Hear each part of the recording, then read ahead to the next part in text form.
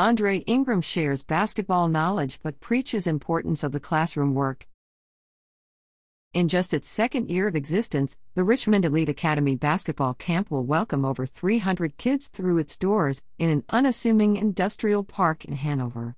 Once inside, some of the messages they will receive will come through loud and clear. Former Highland Springs standout Andre Ingram attended the camp this week and spoke to the assembled future hoopsters. Ingram is a longtime family friend of Joyce Patterson, who owns the gym and runs the camp. "This is like family for me," Ingram said. "I play in this gym on the weekends. To see the passion from these kids brings me back to when I was their age doing camps like this." Ingram starred for the Springers back in the early 2000s and went on to play 4 years at American University. Click here to continue reading on WTVR.com and Rico Citizen Partner Organization.